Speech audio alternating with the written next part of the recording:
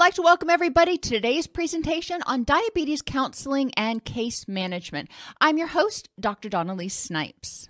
In this hour, we're going to explain the importance of screening for diabetes in mental health populations, identify complications of untreated diabetes, explore the functions of the clinician or case manager, identify important treatment targets, and explore motivational enhancement targets and strategies. So we've got a lot to cover. By the time they're diagnosed, 50% of people with type 2 diabetes already show signs of complications.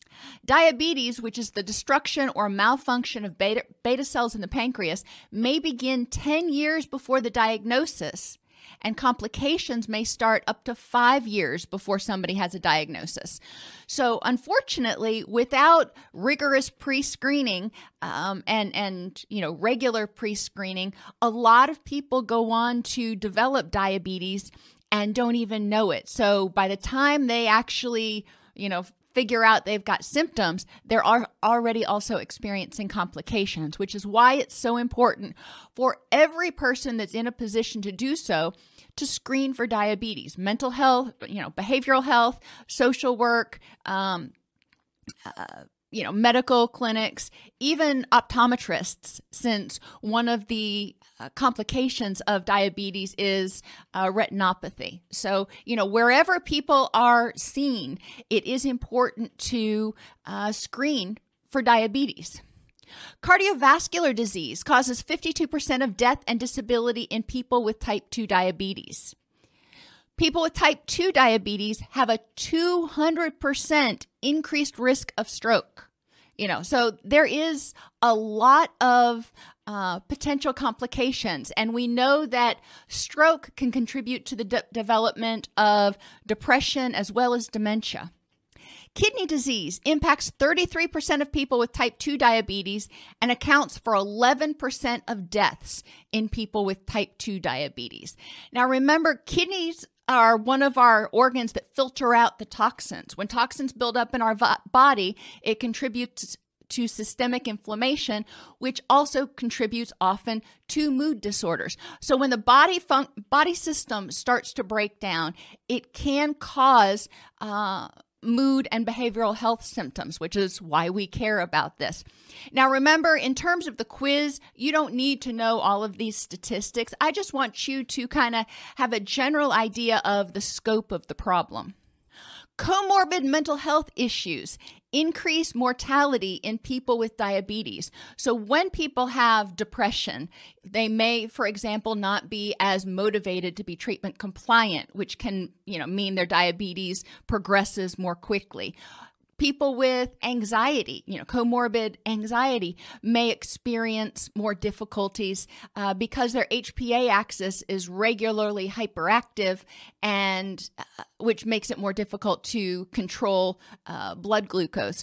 Same thing can be said with PTSD. They've also found that people with schizophrenia have a much more difficult time remaining treatment compliant, not only because of exacerbation of their schizophrenia symptoms, but also because the antipsychotic medication that they may be taking can wreak havoc with blood sugar as well. Disease-related anxiety reduces quality of life and activates the HPA axis. We may not be dealing with somebody with generalized anxiety disorder. They may have a lot of anxiety surrounding the diabetes itself. Every time they have some blurry vision, maybe because their allergies are acting up, they may fear that they're developing diabetic retinopathy. Every time they have a tingle or a pain here, they may think that their diabetes is suddenly becoming a problem. Now, it's very important for people with diabetes to be mindful of how they feel emotionally as well as physically, to watch out for symptoms because, peripheral neuropathy, pain in the extremities, or numbness in the extremities can be a big issue for people with diabetes. But it's also important to go back to basics and remember to look at the facts of the situation right now. Think about what else could be causing this symptom that I'm having. look at what aspects of that situation you have control over, such as testing your blood sugar, calling your doctor about it. And, if given the facts and this current situation, and if you're doing the things that you can to address it, what is the probability that the worst case scenario is actually going to play out? So I really encourage people to focus on what I call FCP, facts, control, and probability.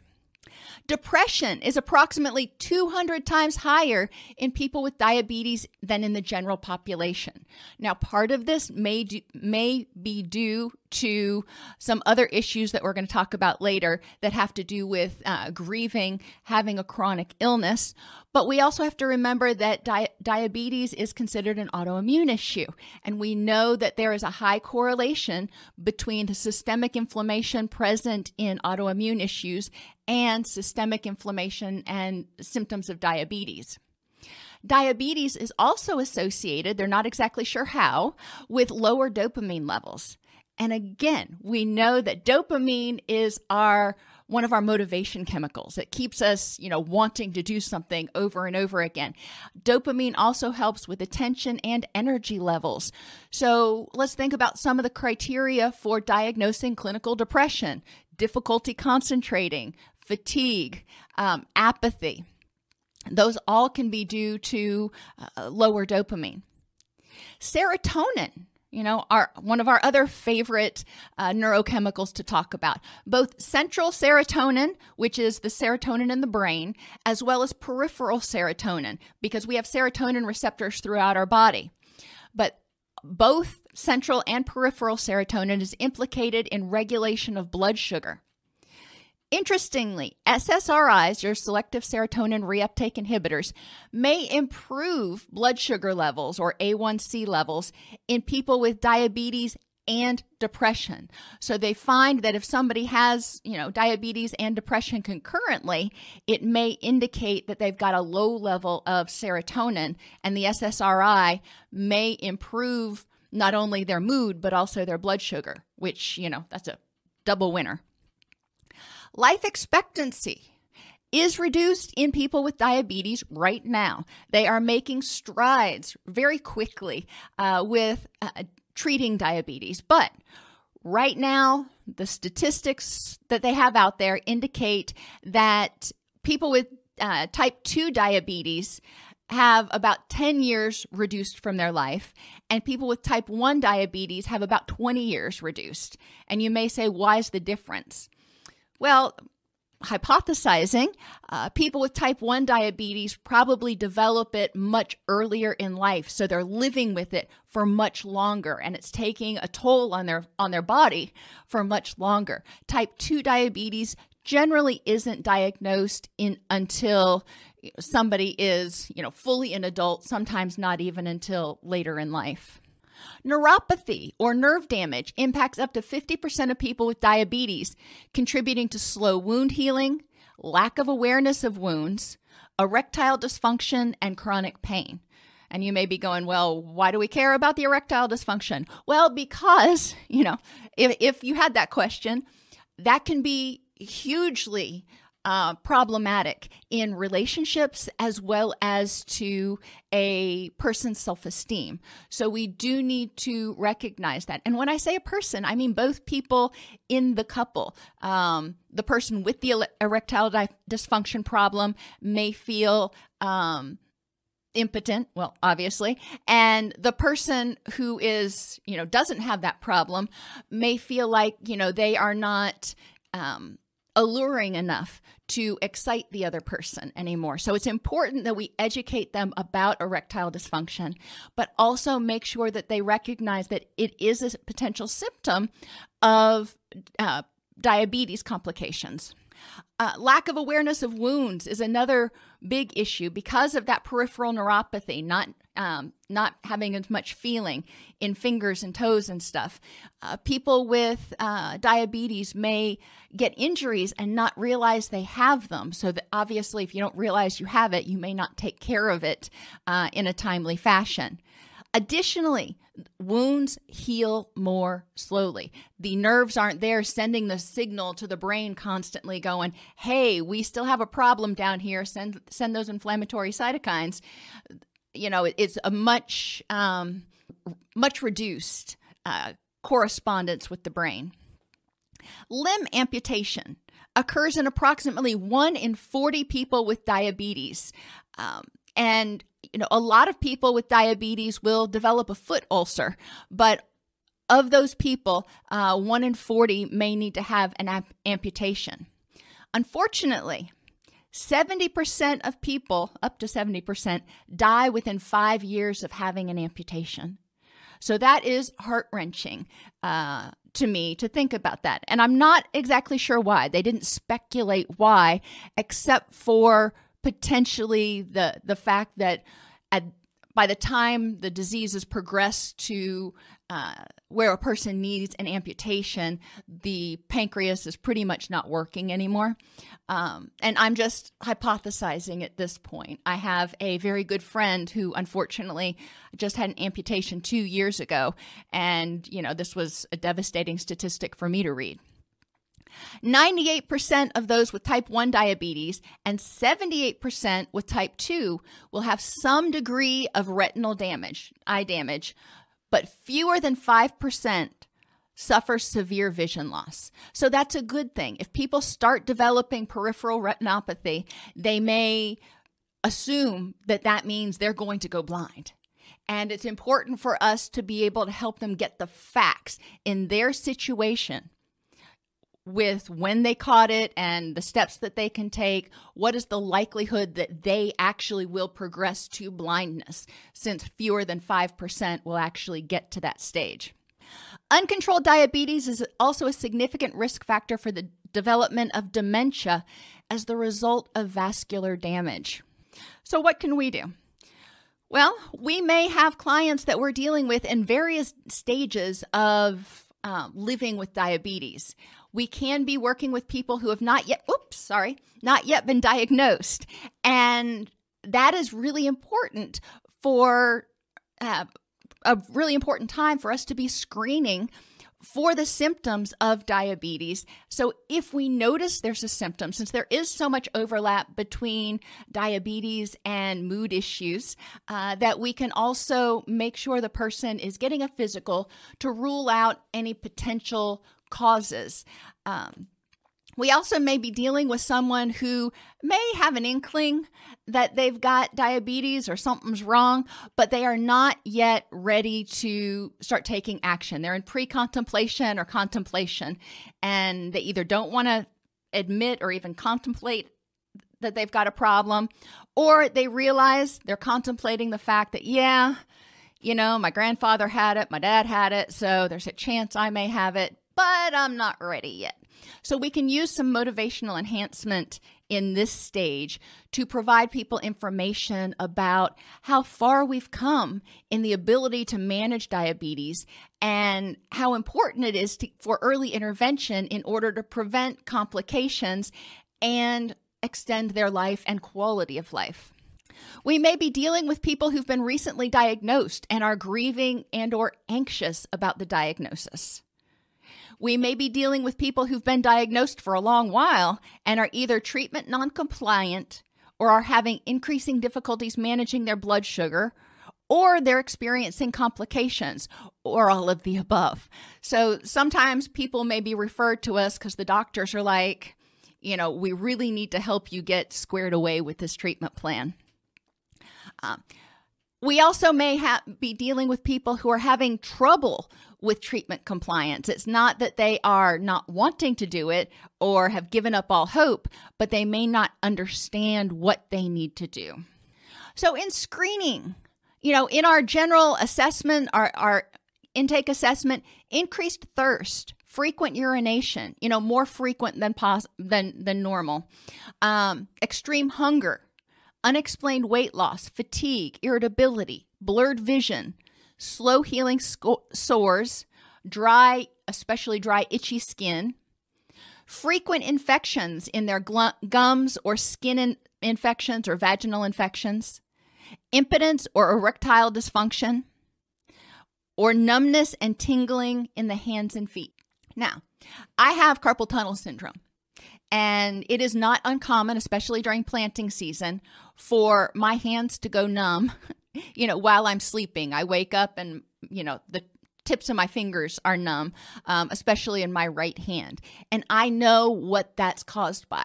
So we want to make sure that people recognize and understand when we do this screening, if we refer them to a physician, for further follow-up, that just because they have a symptom or even a few symptoms doesn't necessarily mean they've got diabetes, but it's better to check it out.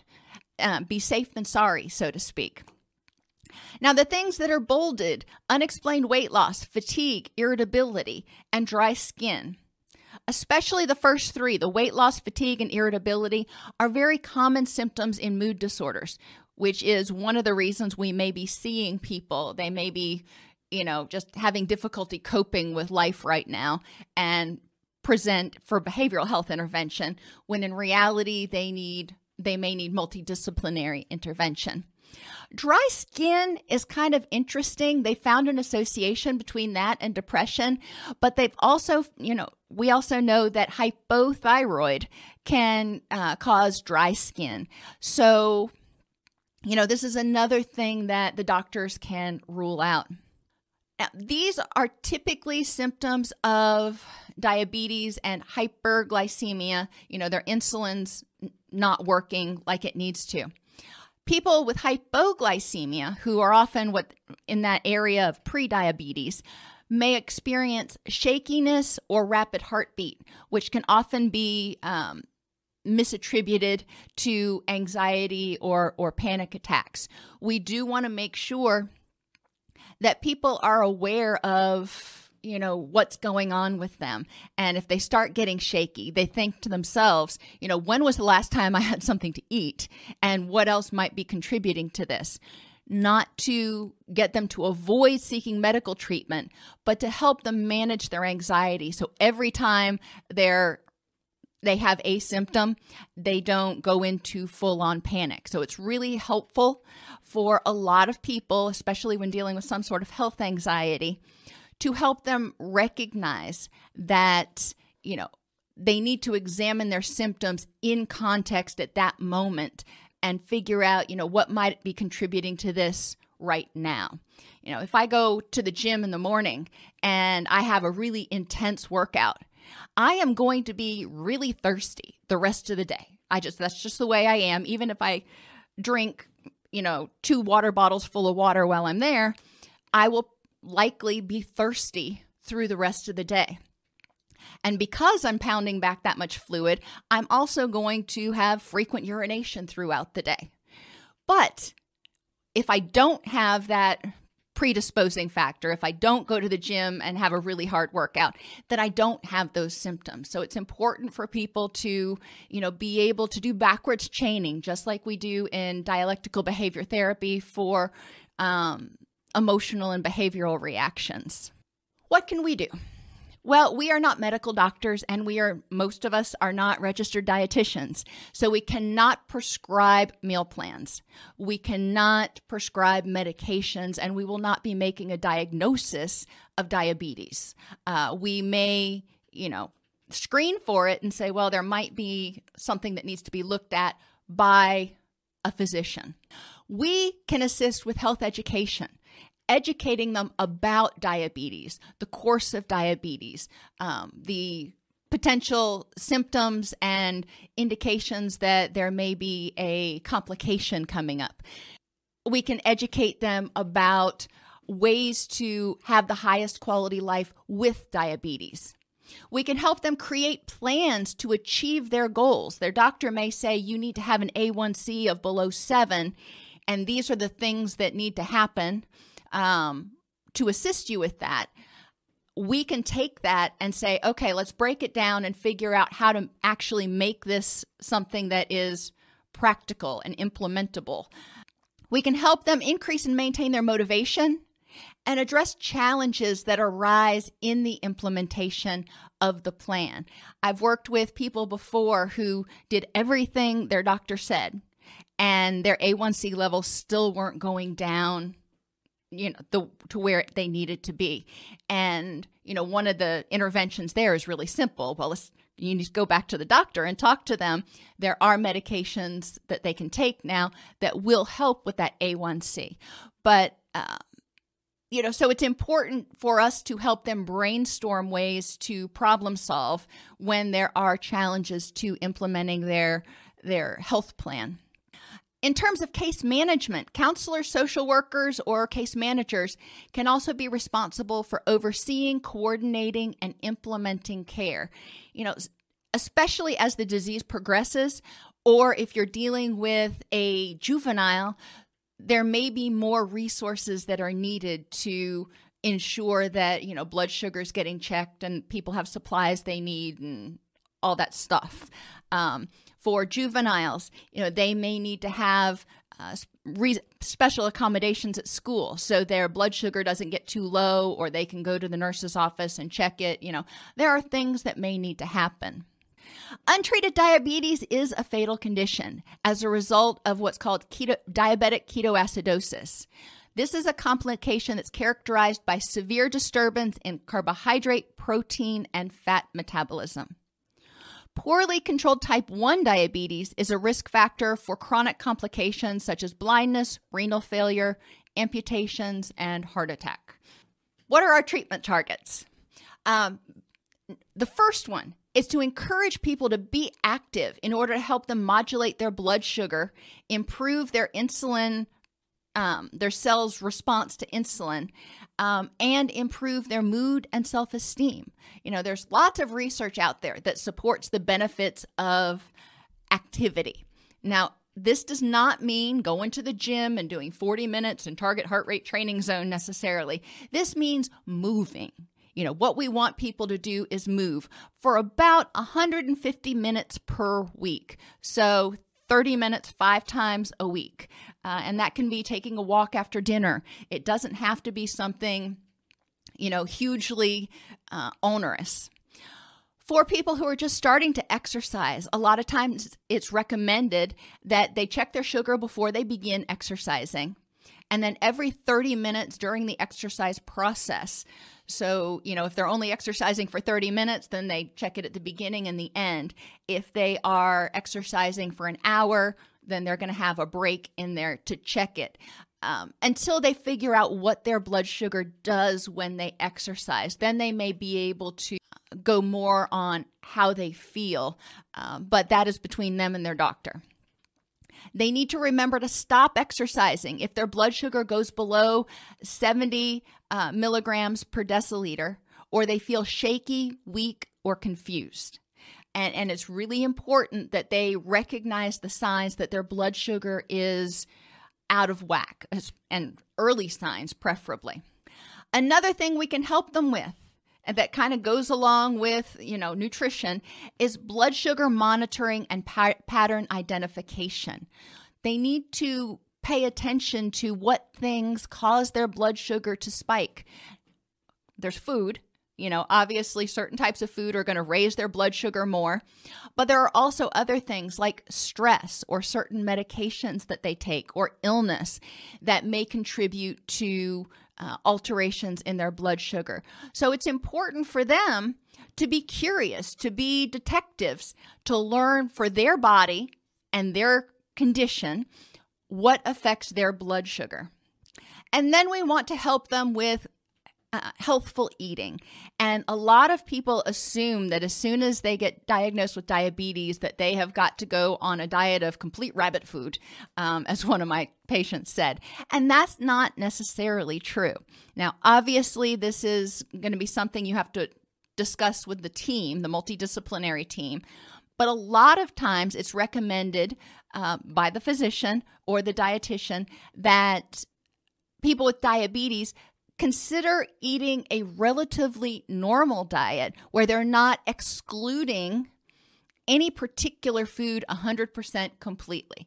Now, this isn't always true, but for the majority of people that are able to manage their blood sugar, the occasional ability to have a small piece of cake may be important to their quality of life. And with that normal diet, making sure to approach things that are going to increase their blood sugar with, significant moderation. So you're having a very small slice of cake. And, obviously checking your blood sugar very afterwards and making sure to take enough insulin if you take insulin. And managing sodium. Sodium actually affects blood sugar as well as blood pressure levels. And blood pressure is often a problem for people with diabetes. I did put this little graphic over here in terms of meal planning, and this is an educational tool. We want to make sure that if we're showing it to clients, that we emphasize the fact that their doctor and or their dietitian are the ones who are going to tell them what they need to eat, in what proportions in general. But the typical plate for someone with diabetes, half of what they eat is non-starchy vegetables.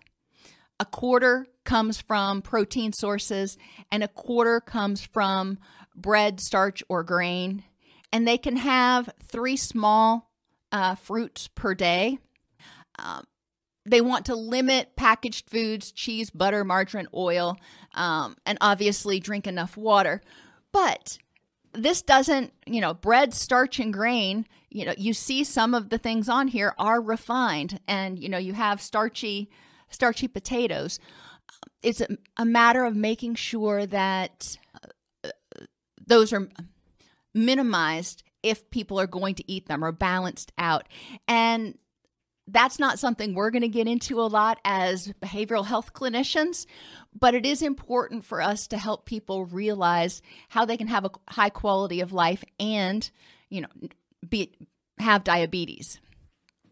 Now, A1C, they want to have a target of less than 7% to prevent microvascular disease, which contributes to coronary artery disease and high blood pressure and a whole bunch of other things. You can think of A1C like a semester grade. It measures the average blood sugar levels over the past 3 months by measuring the percentage of red blood cells that have sugar-coated hemoglobin. And that gives the doctors an idea about how stable the person's blood sugar has been. In general, the parallel, if their average daily blood sugar is 154, then they're going to have an A1C of 7. If their average daily blood sugar is around 183, they'll have an A1C of 8%, and you can see how it goes up. So it is a method of monitoring over a long period the average in the blood sugar, because every once in a while there may be a spike here and there, but if the average stays at about 154, that is, or lower, that is helpful. We want to help people get motivated to and figure out how to manage taking their medication. Now, there are a lot of different medications I learned that people with diabetes may be on. For blood sugar, obviously, some people take insulin. Some people have an insulin pump, so they don't have to worry about taking it, but they do need to occasionally monitor it. I have several friends and family members who have the pump, but it doesn't always do the best job of controlling their blood sugar. So, just because they've got a pump doesn't mean it's completely hands off. Biguanides decrease how much sugar the liver makes and how much sugar the intestines absorb. They make your body more sensitive to insulin and help your muscles absorb glucose. Other people may be on dopamine agonists. Remember, I said they don't exactly know why that helps, but it does. Some may be on what's called DPP4 inhibitors to help the body continue to make insulin, which, we need that pancreas pumping out that insulin at the right rate. And GLP-1 receptor agonists increase the beta cell growth and how much insulin your body uses, decreases the person's appetite, how much glucagon their body uses, and slows stomach emptying. So people, in order to manage their blood sugar, may be on one or more of these things. It's important that they figure out, how they can make sure that they have that medication with them when they need to take it, that they're taking the right amount, and deal with any side effects that they may be experiencing. Other prescribed medications, and I have prescribed bolded and italicized because we don't want people just randomly saying, oh, well, aspirin, is good to address cardiovascular risk. I might as well take it. No, especially not if they've got diabetes. It's important that they clear that with their physician.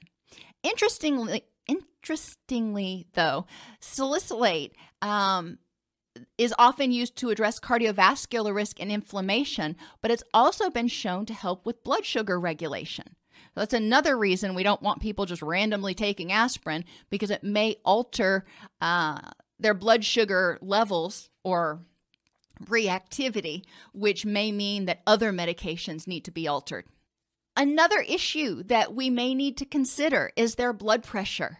And yes, blood pressure is not a behavioral health issue, but cardiovascular risk, increasing the risk of hypoxia because of stroke or heart attack, that is a problem. We want to make sure that we're helping people prevent the development of dementia and depression, which are both symptoms or can be symptoms of hypoxia. So with blood pressure, people with diabetes have a 200% greater chance of developing hypertension, which contributes to cardiovascular disease and dementia. People with diabetes and high blood pressure are 400% more likely to develop heart disease. So it's really helpful, which is another reason why they want to manage that salt and get active, to try to prevent, help them do everything they can through health education to prevent the onset of hypertension. High blood pressure, not only does it increase the risk of microvascular problems and cardiovascular disease, but it also increases blood sugar, which makes sense. High blood pressure is often your body's response to a stress or a threat on the body. Activates that HPA axis, blood pressure goes up, blood sugar is dumped into the system. So it makes sense that when blood pressure goes up, blood sugar would go up. Cholesterol lowering medications. People with diabetes tend to have issues because diabetes lowers good cholesterol and raises the bad cholesterol, contributing again to an increased risk of cardiovascular disease. So some doctors may put people on statins, which are your cholesterol lowering medication. Now, why do I have an asterisk by that? Because statins in some studies have been associated with the development of symptoms or side effect of symptoms of depression. So if you have a client who has started taking statins, whether they've got diabetes or not, that is important to be aware of. And screen for, did this just start when you started taking this particular medication? They may still have to take it, but then they can advocate for themselves with their physician to figure out how to deal with those side effects. Because, people aren't going to likely continue to be treatment compliant if the medication makes them depressed. Oral health. Now, this is another really interesting tidbit that I learned. Gum disease both contributes to and worsens blood sugar levels. Who would have thunk it? So gingivitis can contribute to and worsen high blood glucose levels. When people are feeling, especially if they're feeling clinically depressed, a lot of times they won't pay attention to their oral hygiene.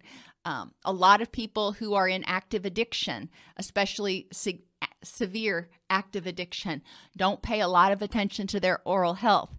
And that can be a huge contributing factor to worsening of the diabetes and the development of complications. So we do want to encourage them to brush their teeth, floss their teeth regularly, and go to the dentist twice a year. Now, that is not possible or practical for a lot of the clients that I've worked with. So we do need to recognize that sometimes they won't go to the dentist because they just can't afford it.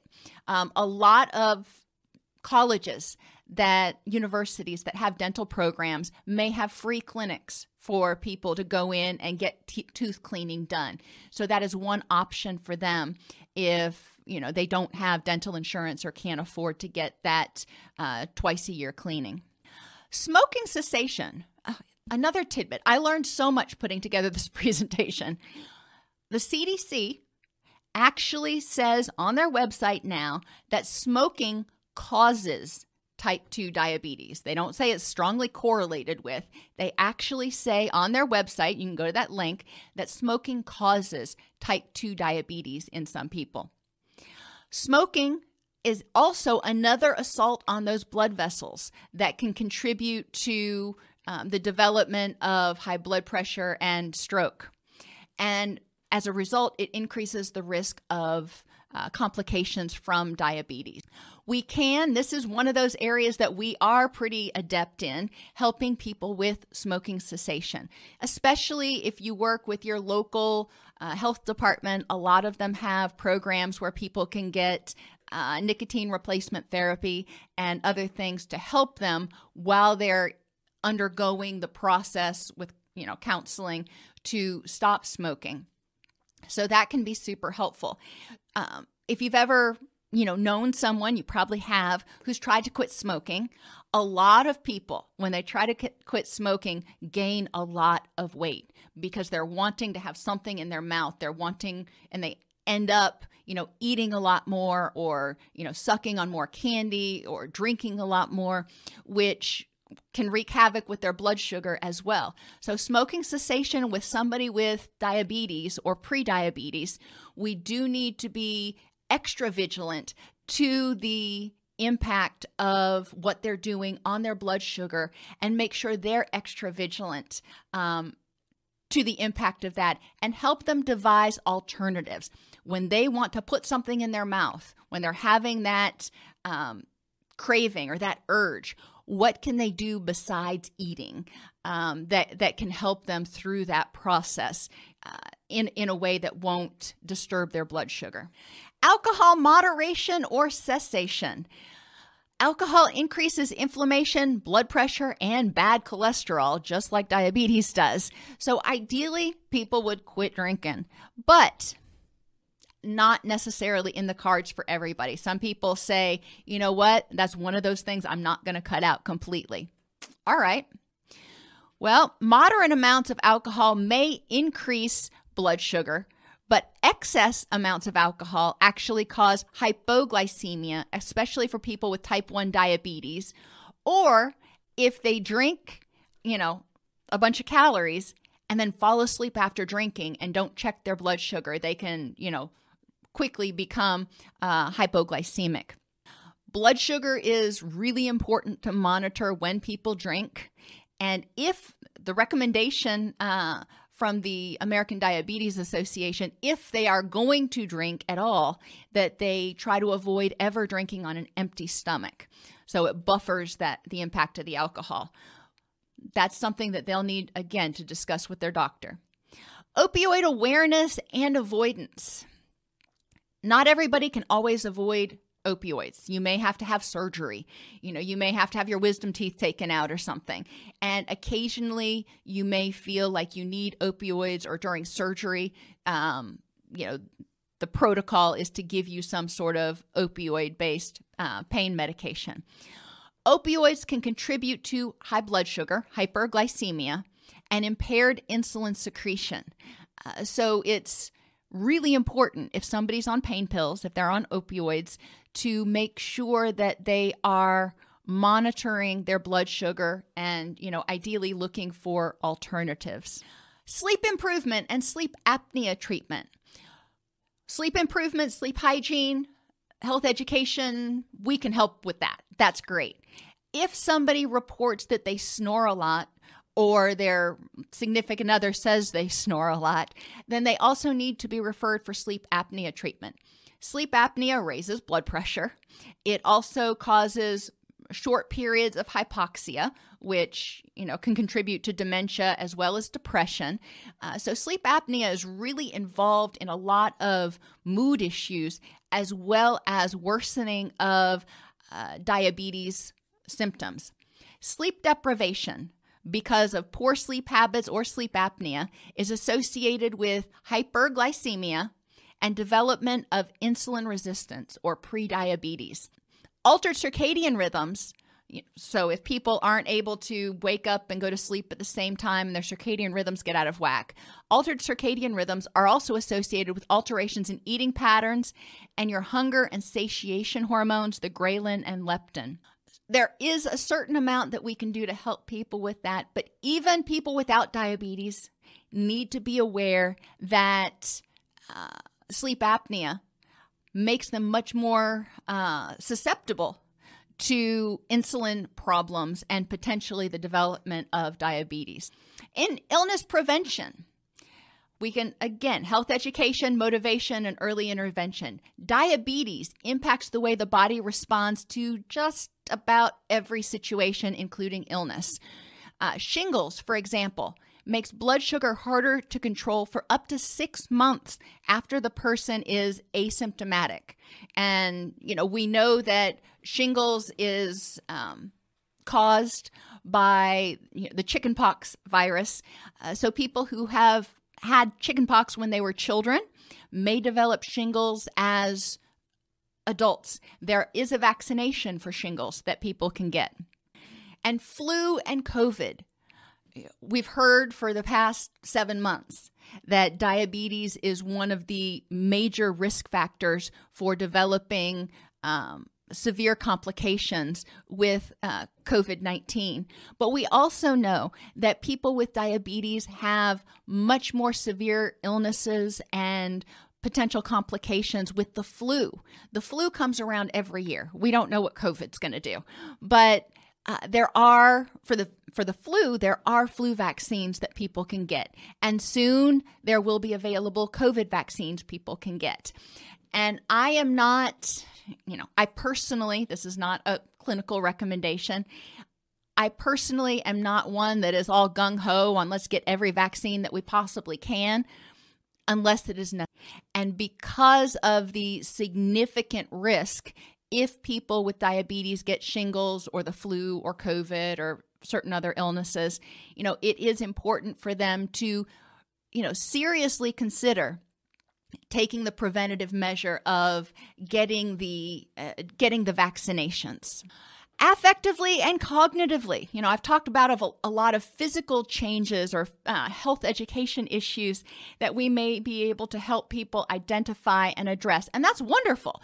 However, living with diabetes is not just a physical issue. It is a biopsychosocial issue. Another target that is super important is problem solving and preparing for the unexpected, especially if people haven't been living with diabetes for long, or if they've gotten too complacent, assuming that their insulin pump, if they have one, is going to do the job. It's important for them to be prepared for that pump to break down or for accidentally ingesting more carbs than expected.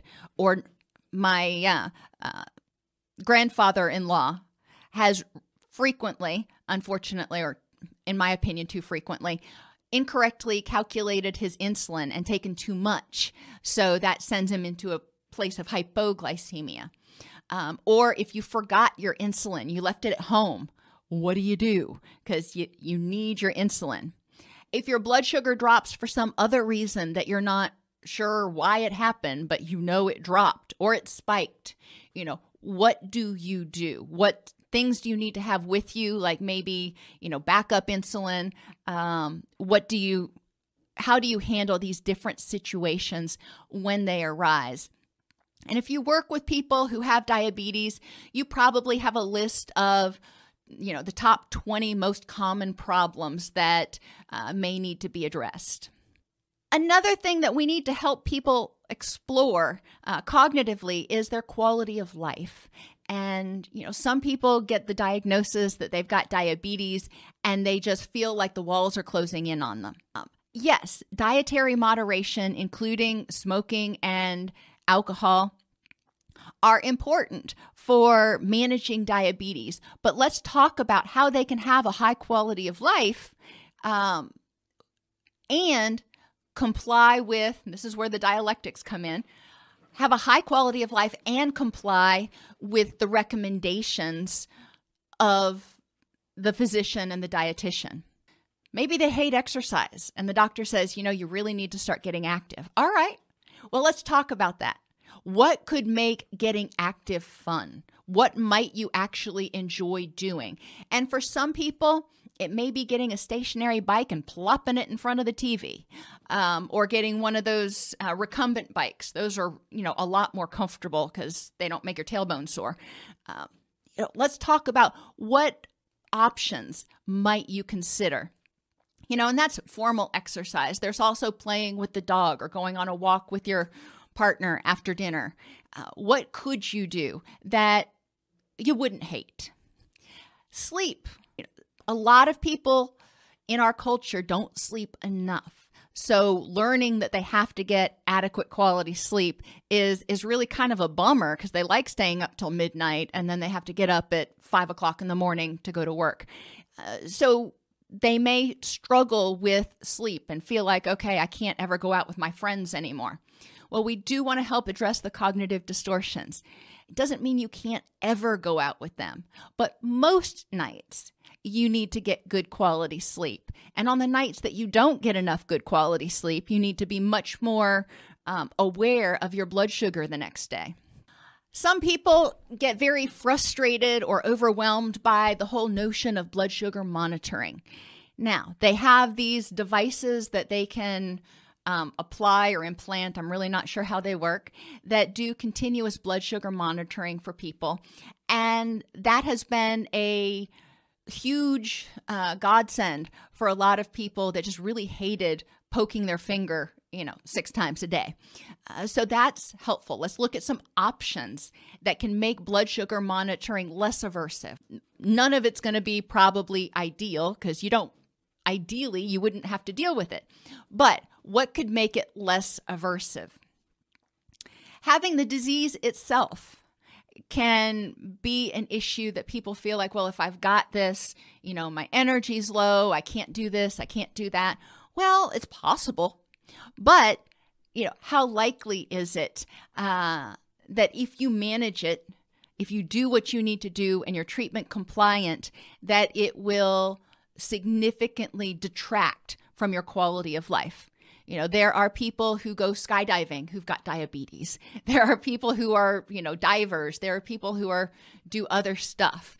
My point being that if you're one of those thrill seekers, it doesn't mean that life has to stop.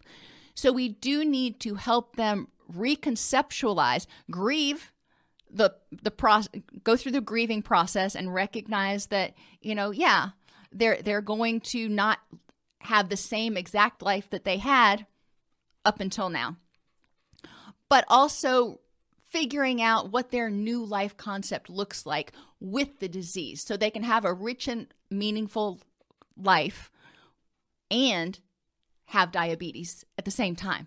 They're not mutually exclusive.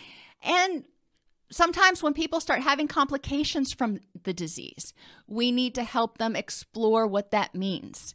And I will give the example of my friend who had his leg amputated. That was devastating for him. It significantly impacted his, feelings of independence. But encouraging him to explore, all of the facts and go broader than just right now and, oh my gosh, I had my leg amputated. Eventually he did get a prosthetic that he was very able to use or is very able to use. And it really, once he adjusted to it, it really didn't stop him from doing much that he used to do. So we do want to help them, look at cognitive distortions, like telling themselves, I'll never be able to have the life that I wanted because of this. Well, let's look at the facts behind that. And again, what are the facts? What aspects of these complications are within your control? And for my friend, he was able to get a prosthetic and learn to walk again. And, now he's back to, being his same old ornery self. And the chances that, he would have to have the other leg amputated as long as he's managing his blood sugar and things, examining those to figure out, how likely is it that the worst case scenario would happen. Treatment targets also include stress management and HPA axis regulation because, when that HPA axis goes up, blood sugar gets dumped. So blood sugar goes up. Stress management is super helpful, helping people develop really good distress tolerance skills so they're not having blood sugar dumps, 15, 20 times a day. Encourage them to examine personal goal achievement. Just because you are living with diabetes right now doesn't mean it needs to preclude you from achieving most of your goals. Now, there may be some things that can't be done by a person with diabetes, and I can't think of anything that would fall into that, but I don't want to say that it won't stop you from doing anything. That's one of those extreme words too. But we do want to look at those goals and say, okay, how is this going to impact you, and how can you achieve your goals maybe in a modified way? One of my friends who, has one of those pumps that doesn't do the best job in the world, used to be on patrol as a state trooper. And one day her pump did not function the way it was supposed to. And she, went into a diabetic coma, drove her car off the side of the road and crashed into a pond.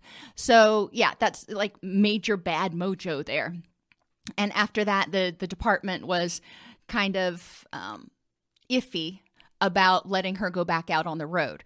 So sometimes if the diabetes becomes more difficult to control, it may limit certain aspects, but it's important to help people figure out, okay, maybe this goal you can't continue to do anymore. But what other goals do you have that you can? Going back to hardiness, looking at your total life, what are all the things in life that you're committed to? And how can you achieve the most number of goals? We can help them address depression related to their diabetes or just related to life in general through empowerment. Depression is akin a lot of times to a sense of hopelessness and helplessness. So let's look at what do they feel hopeless and helpless about, and what parts of that do they have power over? How can we help them feel more empowered over their life, over their disease, over whatever it is that's causing them to feel helpless and hopeless? Anxiety, going back to that facts, control, and probability format. When they start having anxiety, encouraging them to recognize it as, how they feel, accept it non-judgmentally, and then say, okay, nurturing this anxiety is going to do nothing but rev up my HPA axis and increase my blood sugar. So I need to figure out, anxiety is my body's way of telling me that there might be a threat, and if there is, I need to address it. So let's look at the facts. Is there actually a threat at this point in time in this context? What parts of this situation do I have control over? And what is the probability that whatever I am worried about is actually? And then that grief process that I talked about earlier, denial, anger, bargaining, depression, and acceptance. Whenever people get a diagnosis of a chronic illness, that is often something that grieved. Some people go through that grief process real quick.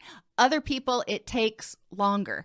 But it's important to help them recognize that their life as they knew it is no more. And I generally don't put it that way when I'm talking to clients, but helping them recognize that their life has changed and there were parts of that change that they had no control over. And that can feel very unsettling for a lot of people. So helping them work through the stages of grief until they can move to that place of accepting a life with diabetes, a rich and meaningful life and diabetes at the same time.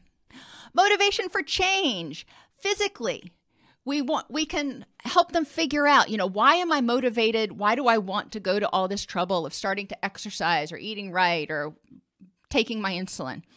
Well, physically, if I follow the plan that the doctors have set out or I've set out with the doctors, how will it help prevent me from, developing blindness or other complications? How will it help modulate my blood sugar so I have good energy levels? How will it help improve my A1C levels so I don't start developing other complications? Affectively, how will following the treatment plan help with my depression, my anxiety, and improve my quality of life and happiness? Interestingly, a study I read found that the quality of life for people with diabetes was highest for those in the maintenance stage, which makes sense. They've, figured out what they need to do, and now they're maintaining, they're stable. But lowest for those in the action stage. And I thought that was interesting that when they're in the action stage, when they're actually actively making changes in their life, that is when their quality of life is lowest, because that's when they're upsetting the apple cart. Makes sense, but I would have thought pre-contemplation, but actually their quality of life is lowest in the action stage when they're actually having to proactively make those changes. Cognitively, to increase cognitive motivation, we want to ask them, how does it make sense that following my treatment plan will improve my symptoms, will help prevent dementia from cardiovascular disease, stroke, microvascular issues, or severe and repeated hypoglycemia? Severe and repeated hypoglycemia, even in people without diagnosed diabetes, is associated with an increased risk of dementia.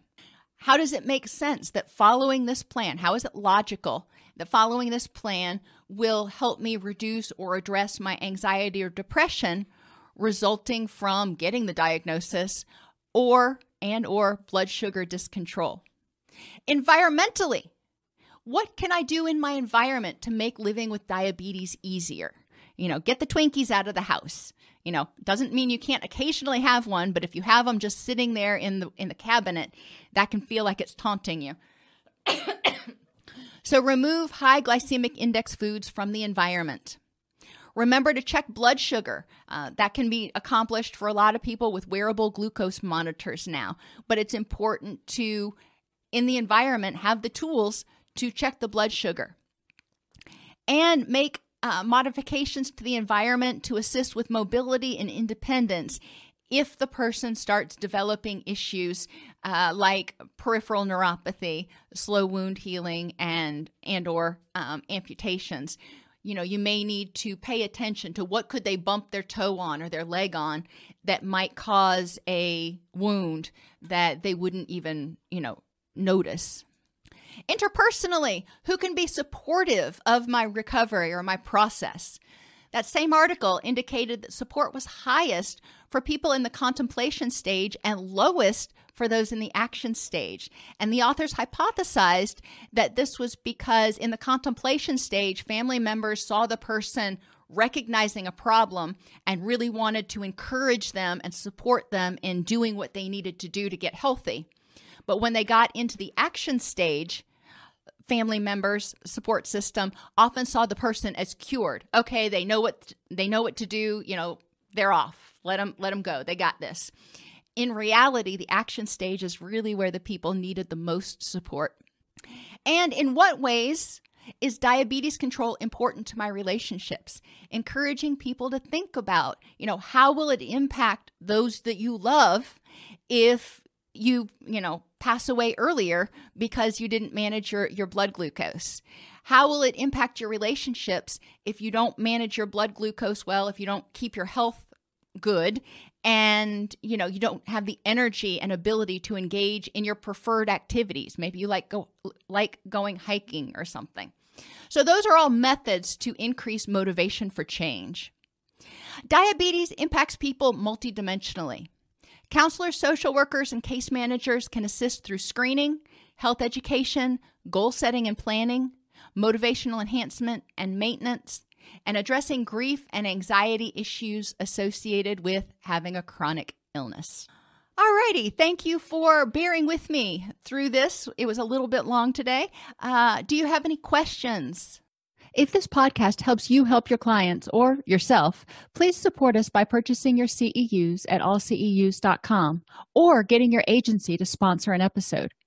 A direct link to the on-demand CEUs for this podcast is at allceus.com/podcast podcast CEUs. That's allceus.com/podcast CEUs. To sponsor an episode of Counselor Toolbox and reach over 50,000 clinicians per week, go to allceus.com/sponsor. Thank you.